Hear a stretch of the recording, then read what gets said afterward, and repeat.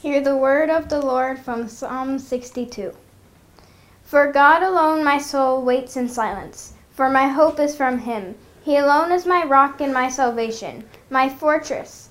I shall not be shaken. On God rests my deliverance and my honor, my mighty rock. My refuge is in God.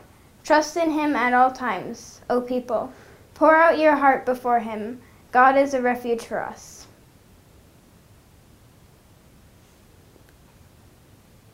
Oh. And from Luke 5, but now more than ever, the word about Jesus spread abroad. Many crowds would gather to hear him and to be cured of their diseases, but he would withdraw to deserted places and pray. The word of the Lord. Thanks be to God.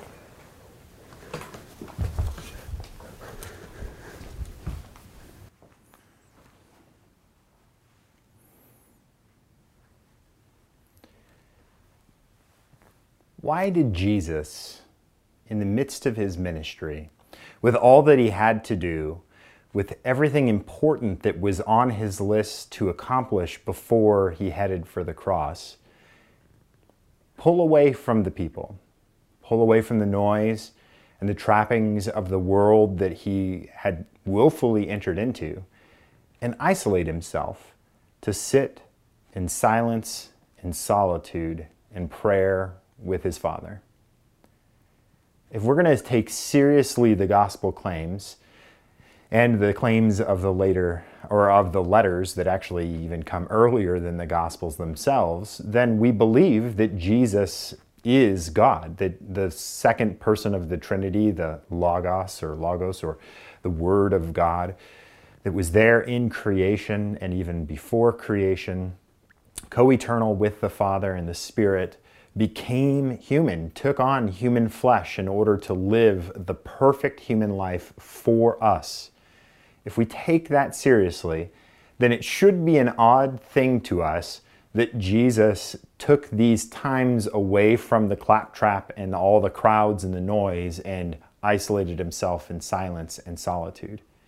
That one little phrase there in the Gospel of Luke and in other places in the Gospels about Jesus going away from the crowds and spending time alone in prayer should heighten our sense of some kind of weird thing that's going on in that text. If Jesus himself, who was God, sought time of silence and solitude and reflection in relationship with the Father, then it stands to reason that we as human beings are designed for times of silence and stillness and reflection and, as we'll see next week, listening. We're starting a new sermon series this week that we're going to be doing through most of the summer called The 10 Christian Practices Every Christian Should Practice, or Every Christian Should Try. Really just 10 Christian practices. And we're going to be looking at different disciplines that have been around in the Christian faith for a very long time and sometimes even share similarities of practices in other faith traditions. But these practices are there and have been practiced by other Christians throughout time and history because they are not only scriptural, but they produce fruit. And at some point or another, as the early Christians began to learn from what Jesus had taught them and learn from the Jewish tradition and practice these different disciplines, they were handed down generation after generation as things that were profitable for Christians to do. So every once in a while, a Christian teacher would get up and espouse the benefits of doing this discipline or that discipline. During the years where monasteries were being established, oftentimes away from cities and in quiet places or in holy places early in the Christian faith, the concept was to create a space of discipline in the Lord, seeking the Lord, and where people could commit themselves to prayer and to meditation and to silence and solitude and listening. And so these writers would write about their experiences in these disciplines, in these practices that they themselves were learning as they committed themselves to them daily, 24/7. And as they write and they give a wider understanding of these practices to the rest of the church, it's good for us to begin to think and to pray and to learn and discern. There's a place where you can find some of these writings, and it's called the Philokalia. Now, the Philokalia is a collection of writings of monks, anywhere from as early as the 3rd or 4th, 5th century, kind of that time, so the 300s, 400s, or even all the way up until medieval times, or even the 16th, 17th, 18th centuries in that time frame. And it's a whole volume set. The very first 2 volumes are the ones that I have read in the past, using them as devotional material, learning about some of the practices. And it became very immediately obvious to me in reading the first volume of the Philokalia, and I'll put the word Philokalia on here so you guys will know how it's spelled. But essentially the word Philokalia is from 2 Greek words, and this is a collection from the Greek Orthodox Church of pulling together these ancient desert fathers or monastic fathers, writing about the disciplines together with younger monks. The word Philokalia is 2 different Greek words, philos or philo, which is Greek, for the word love. We know this from Philadelphia, or from just even knowing the different love languages in Greek, or the love words in Greek from the Gospels. And then kalos or kalia is what is good. So it's basically love of what is good, love of what is wonderful. And so these collections were pulled together so that Christians might benefit from the experiences of the monasteries and what the monks were learning as they committed themselves to these practices. But as I began to read that first volume, I learned really quickly that silence and solitude was something that was very much sought after in the times of these monks. And that as they learned how to quiet themselves and listen to their own heart and listen to the Holy Spirit within them, they learned how to become transformed in a new way into the image of Jesus Christ. And they would warn each other that just getting away from everything wasn't enough. Just removing yourself from temptations, which a lot of the times these monks were doing by going into these isolated monasteries, that wasn't enough, because if you ever were in front of the temptations once again, then that same temptation might come back into your heart if you haven't dealt with what's in your heart. And so these monks would regularly talk about the importance of sitting and being still in silence and solitude before the Lord, allowing the Holy Spirit to work in us as we still ourselves before God, to transform us and to give us new desires, to give us a new heart that we might be able to live for God. And so we're starting this series on the practices with silence.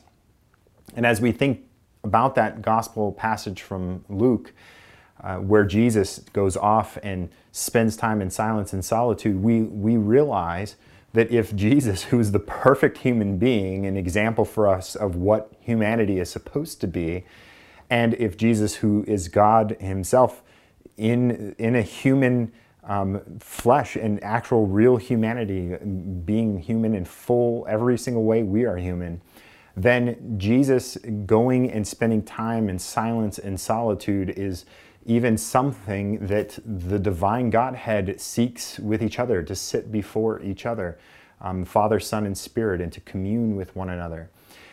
And so this is something that we should take seriously. And yet, in our culture, it might be the most difficult practice for you to actually start. When I first started reading the Philokalia and I became aware of silence and solitude as a practice that had stretched back for many millennia, for over a millennia in the Christian church, and I started to seek silence and solitude myself, it was very difficult. I remember one of my early experiences with silence and solitude. I remember setting the scene and making it as quiet as I possibly could. I even had it be a dark room, and it was just lit by candles, and I was sitting. And after a little bit of time, when I finally was able to clear my thoughts from being overwhelming to me and to focus on God and on the promises of Jesus and to pray and center myself in Jesus, I became so aware of every little noise around me that it started to bug me. In fact, I became so aware of my own heartbeat and the sound of my own heartbeat in my body that it started to drive me nuts, and I just quit. I couldn't do it anymore. And I called a friend of mine who was much more experienced in silence and solitude than I was, and I asked him, how do you push past that? Is that a normal experience? And he assured me that it was, and that with more practice you would get used to these things, and you would be able to quiet your heart, quiet your life, and really sit before the Lord in stillness. And so I've continued to try and practice this over the years. But one of the places where I felt it the most, and I actually learned to appreciate the silence and the solitude the most, was on a hunting trip. Not long ago, a friend from my previous church had asked me if I wanted to learn how to turkey hunt, and I did. I thought that would be a cool thing to go do. And so we went up to the UP to some farms that he was connected to the people who owned the farms, and so they had permission to hunt turkey, and we went for a fall turkey hunt, not the spring. And sitting in the quiet for just hours and hours on end, waiting for a turkey to possibly show up, I found myself appreciating how quiet it was in the UP in comparison to the world we typically live in more urban areas. And ever since then, I've been much more aware of just the noise pollution of urban areas. And it's meant more to me when there are times of silence, either late in the night when I get up to get something to eat, or just to sit and pray, or get a drink of water, or something like that. I just notice the silence more than I would have before. On days where it snows fresh and there's less cars on the road and less people outside, and you just go outside and you can hear, even the snow acts as a sound absorber, a silence that isn't there in a normal day-to-day living. Our country, our world is getting louder and louder. Studies have shown this, that as we have built up more urban areas, as we have developed more technology in the world, as we have become to live in more dense populations, that the entirety of the world has actually gone up with a noise pollution and decibel level that's unprecedented before us. And many scientists are worried about what this will do to humanity, because it seems humanity is built to not have this constant stimulation of noise going on in their lives. I also noticed the noise a lot in the last couple of months, because as I've set up this camera and light and sat in my living room, there's been multiple occasions where, as I'm sitting here and recording, all of a sudden somebody outside starts weed whacking or mowing their lawns, or someone drives by with a loud motorcycle, and it ruins my recording. And sometimes I've left it in, sometimes I haven't. But I've become acutely aware of how noisy the world is around us, and it drives me nuts a little bit. Just to give a little reference point, 10 decibels is about what the sound of normal breathing is. Moving a little bit further up, 50 decibels is around the sound of a refrigerator humming, or maybe an office environment. Moving up a little bit more, 75 decibels is how loud it is when you flush the toilet. 90 decibels is how loud a subway machine, or 95 to 110 decibels is how loud a motorcycle is. 105 a snowblower, 110 a car horn or a baby crying.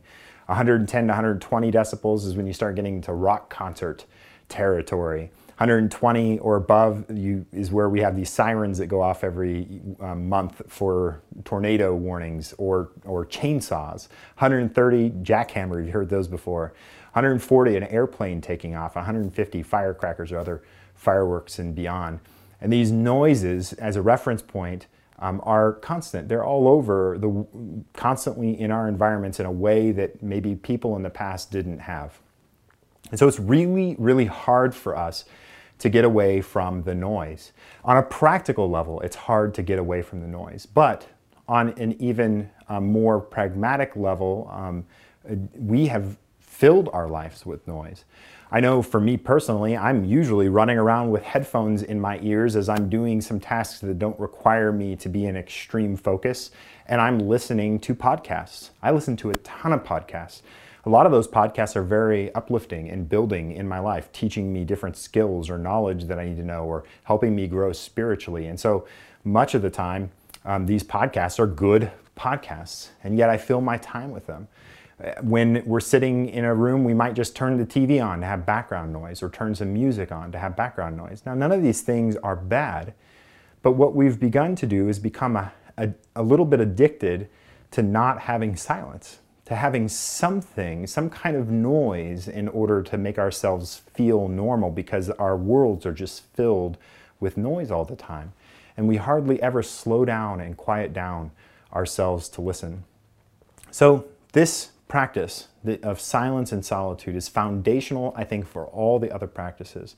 And I had a professor in seminary who challenged his students that as they build their disciplined lives in seeking Christ daily in their ministries, that he thought that you should spend one 24-hour period a month in silence, and then one weekend every quarter in silence, or a period of time of like 48 hours-ish.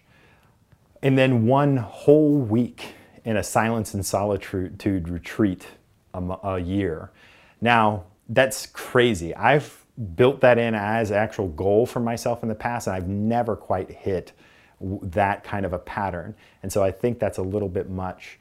But as you learn to quiet yourself before the Lord, I think just start with baby steps. Maybe this week, just choose an hour. Just choose an hour where you're not going to talk. And don't worry about the noises in the world. Just choose an hour where you yourself are going to be silent and you're not going to speak.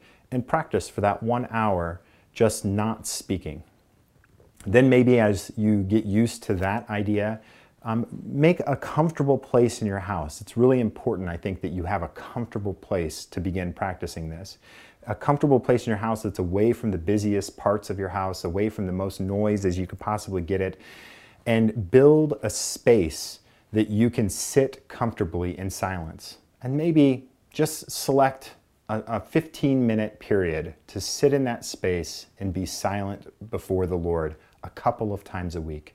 Not even every day, just a couple of times 1 week, and see what that's like. And then as you begin to develop these practices more into your life, maybe then go for having a full hour of sitting in silence before the Lord, or maybe go for a half an hour, or maybe increase the frequency. Instead of 15 minutes a couple times a week, maybe 15 minutes every other day, and then maybe 15 minutes every day. And learn to still yourself and to silence yourself before God. Now, why? Why would we do this? Well, I think to a certain degree, the concept of Sabbath is a concept of stilling ourselves before the Lord. A day where we specifically focus on God, specifically focus on being in the presence of God, and where we remove ourselves from potential distractions that might cause us to lose our focus on the Lord. And so this is kind of almost like a mini Sabbath when we practice silence and solitude, when we get away from the humdrum and noise of the world around us, and we begin to still ourselves before the Lord and recognize the presence of God in our lives. Then real interesting things begin to happen.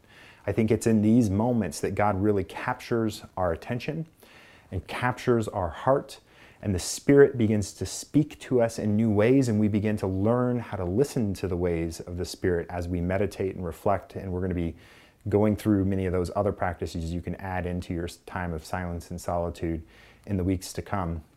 Listening and meditation and prayer, confession, all these other things. But for now, practicing how to sit and be still before the Lord. And think about all the times in Scripture where this is important.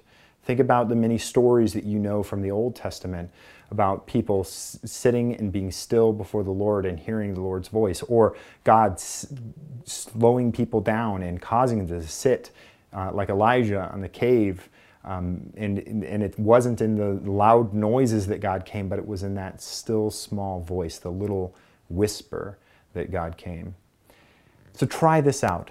Try this 15-minute thing out. Just at first try an hour of not speaking and practicing just not talking and being more aware of the noise around you.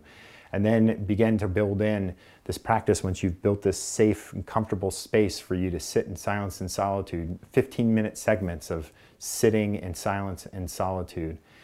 And then as you begin to learn in the practices in the weeks to come about listening and about meditation, you can add some of these things into those times in that safe space and learn how to seek the Lord daily with these practices in your life. I encourage you to seek out a copy of the Philokalia and start reading it. It'll make no sense to you. It's very ancient and very old, and the language is a little bit difficult. But if you read and pray on the things that they're practicing and their learning and experience of these disciplines in their life, then you too can grow and learn from their experiences in your own experiences in seeking Christ daily. So let us choose. Let us choose to seek God daily. Let us choose to find new ways to reinvigorate ourselves. Let us choose to rediscover ancient ways to sit before the Lord and to be transformed in the presence of the Holy Spirit in friendship with God through Jesus Christ. Friends, go from worship today back into your lives, encouraged by the fact that God wants a relationship with you, that God built you and designed you to find meaning and value and purpose in a relationship with Him, and that He has called you to set aside time to get away from the claptrap of the world, the noise of the world, and to find time to sit in stillness and silence before Him.